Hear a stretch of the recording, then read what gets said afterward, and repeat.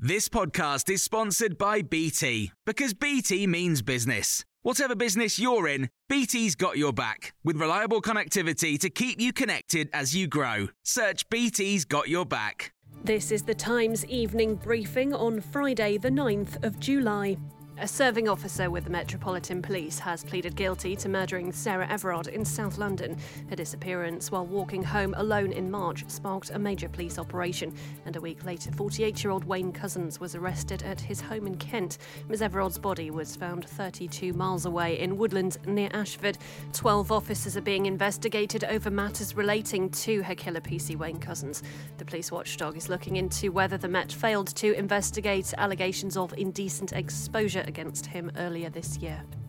The Transport Secretary says the sensitivity of the NHS COVID app is being kept under constant review. Grant Shapps told Times Radio it could be tweaked to accommodate for changes made in 10 days' time. There are concerns large numbers would have to isolate this summer if it's not changed. Even at the height of previous waves and without the benefits we have now of the vaccination programme and the majority of adults vaccinated, we always avoided not being able to run public transport for that reason, and I'm confident we'll be able to do that again through this summer. Meanwhile, airlines have reported a five-fold rise in bookings for foreign travel. It's after the government approved quarantine-free holidays in amber list destinations for those who've had both vaccinations and for people aged under 18. People will still need to take COVID tests before and after they travel. Assistant travel editor at The Times, Ben Clatworthy, says people will still need to pay for those. Between £30 and £50. That is for children over the age of 5 and upwards. So there are still costs associated with travel, and it's not going to be, as Grant Shapps said yesterday in the Commons, travel is not going to be as it was in 2019 anytime soon, but huge progress from where we were but a few days ago. Public Health England says 2 doses of the Pfizer coronavirus vaccine are up to 93% effective in people with underlying health conditions. With the AstraZeneca jab, a study's found that at-risk groups aged between 16 and 64 get 78% protection. Downing Street has rejected a new divorce bill estimate that's been made by the EU that suggests the UK will pay almost £41 billion in total.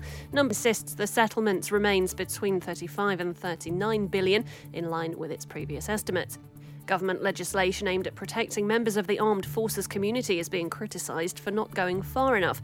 12 charities have written an open letter calling for the scope of the Armed Forces Bill to be widened.